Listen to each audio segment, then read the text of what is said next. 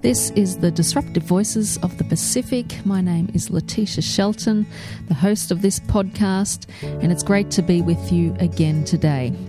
I have just recently come back from another trip to Fiji where we launched a book, The Disruptive Voices of Pacific Men. This book tells the stories of 10 men who have either been abused at some point in their life or themselves have been abusers.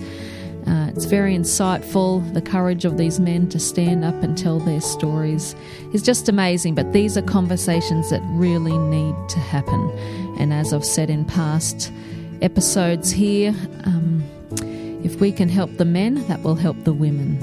And what I've realised is that men who were abused as little boys, and if they don't get help, if they don't get healing from their trauma, they will then grow up to be abusive. And so we just have this vicious cycle that goes around and around. Now, 2 weeks ago, when I was in Fiji, we launched the book. We did a book launch at the Greenhouse co-working space. It was a great night, a rainy night, but a great night where many members of the community came out together to hear some of the stories and to hear particularly what is happening with men in the Pacific. Our first speaker on the night was Jere. He is the team leader at Lifeline Fiji, just a great young man who does a fantastic job. And he brought out the fact that last year, from January to June in 2022, there were 40 suicides. But this year, from January to June in 2023, already in Fiji, there have been 52 suicides. 41 of those suicides are men. And what we're realising is that there's just not enough safe spaces for men to be able to share their trauma, their problems, their issues. We've created a society where for men to speak up or be vulnerable is considered weak, but that is actually the total opposite. Speaking up, getting help is just shows so much strength, so much courage. And so I'm just going to play Jere's talk from the night. You'll hear him mention those statistics with some solutions and a bit of his own journey.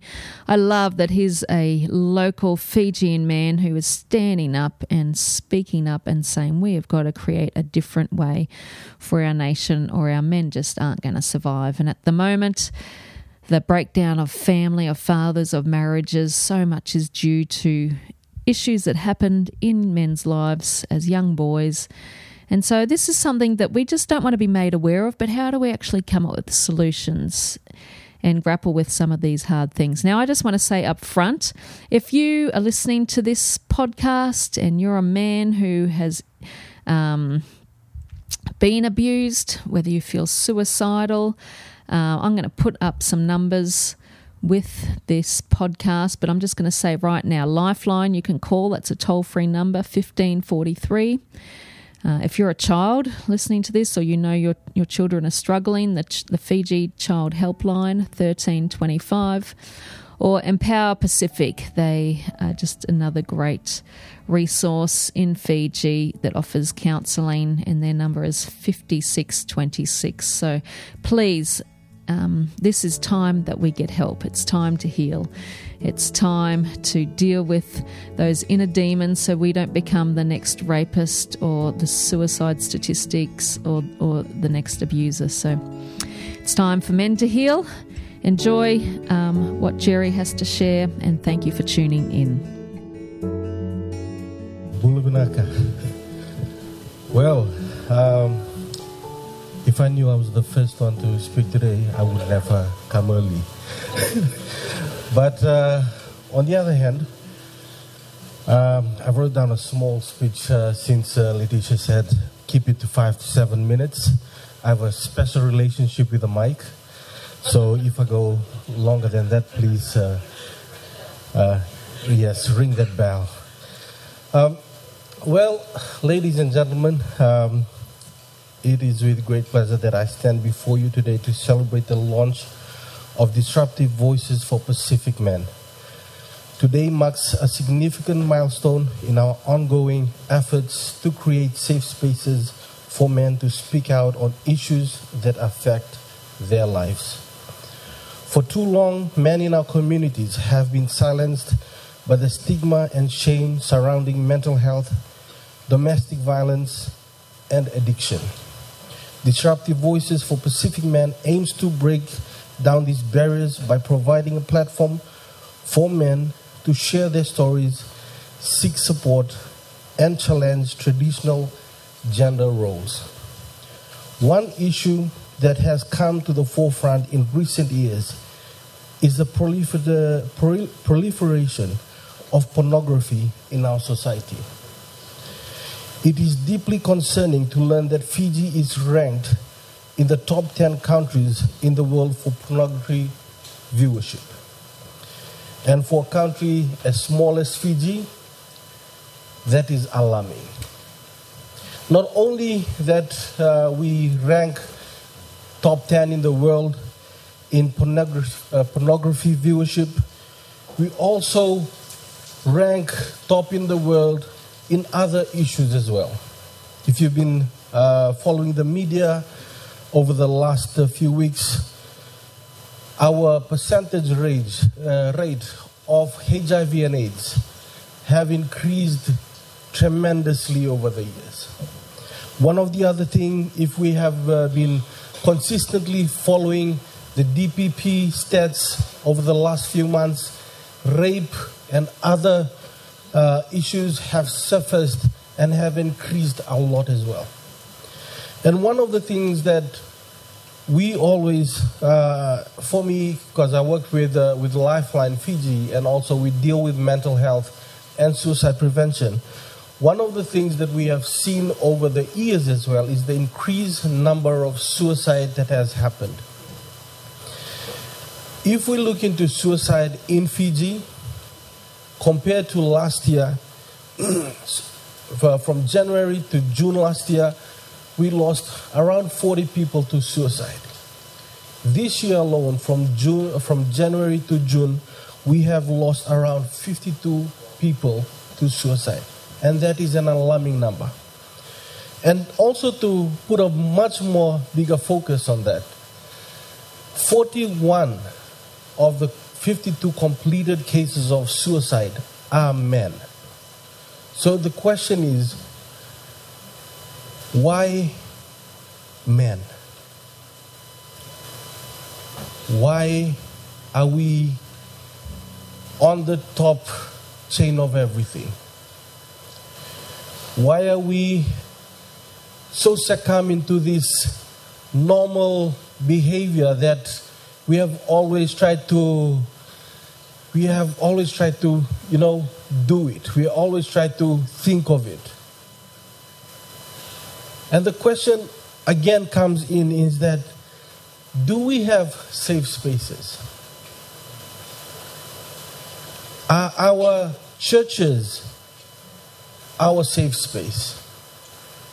Are our youth groups our safe space? Are our women's club is our safe space? Is our men's club our safe space? But one of the things that we have found out over the years as well is that most of our safe spaces have been the nightclubs. Most of our safe spaces has been that cigarette butt that friend has offered. Most of our safe spaces is at that peer group that would take you in because you have succumbed to the normal things that they are dealing with. And to address this issue, we need to provide safe spaces for men to discuss the impact of pornography on their lives and relationships. And the reason why I'm bringing this over is that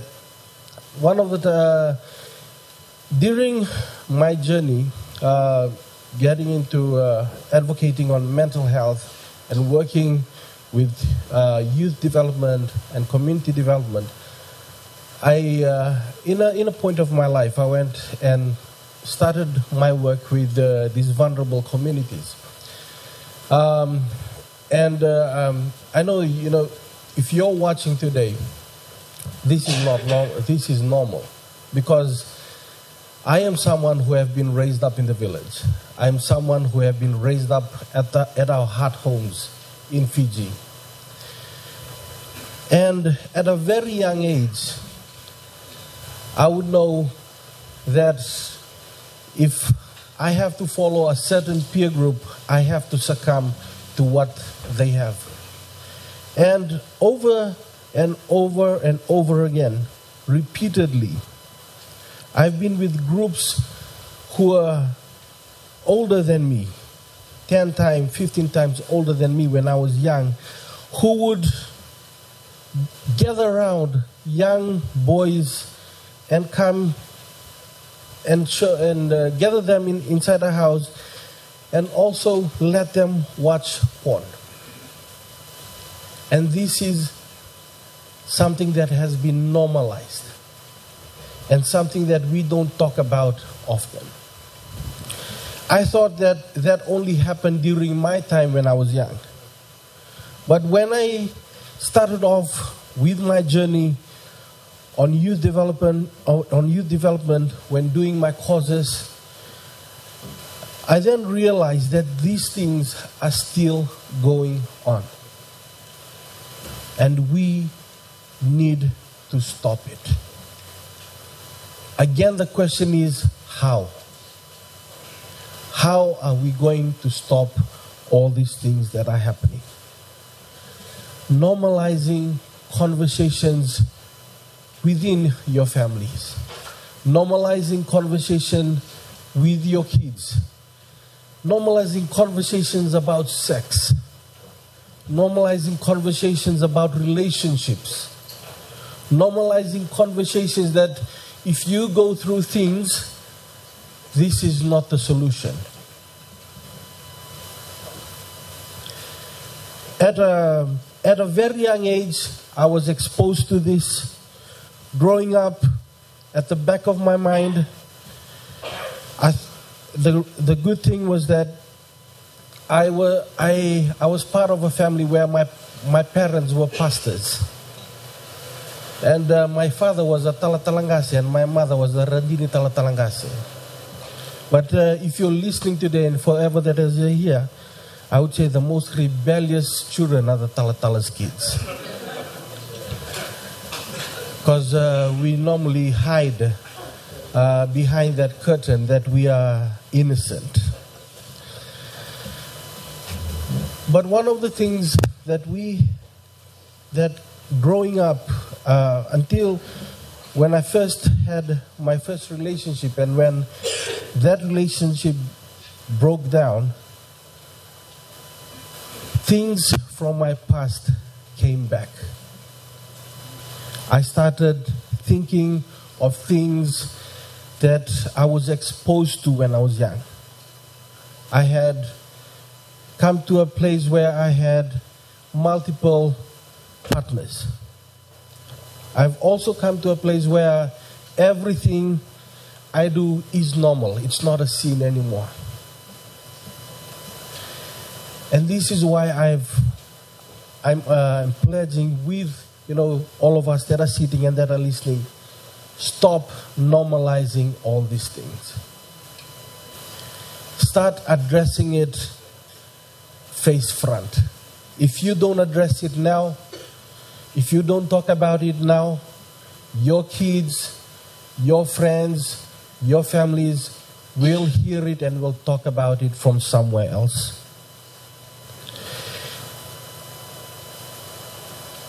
Disruptive Voices for Pacific Men is an important step in this direction by engaging men in conversations about mental health, addiction, and healthy sexuality. We can build stronger, more resilient communities that support well-being of all its members. Thank you for your attention, and I look forward to working with you in all to create a brighter future for Pacific men and their families. And before I end, one of the things that I would like to leave us with, and I would just like to tell a short story.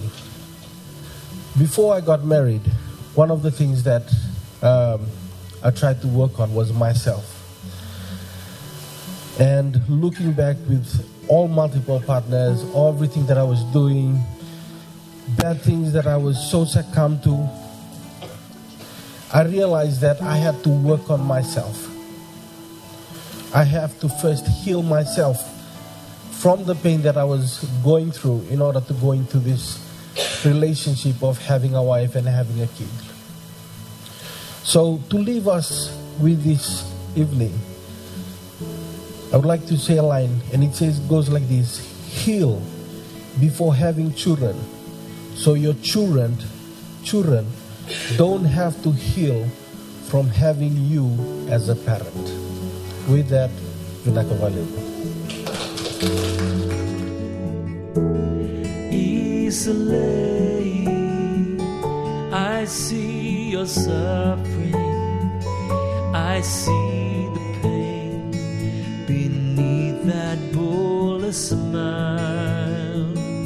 Come out from hiding. The sun is rising. Let the islands hear reason.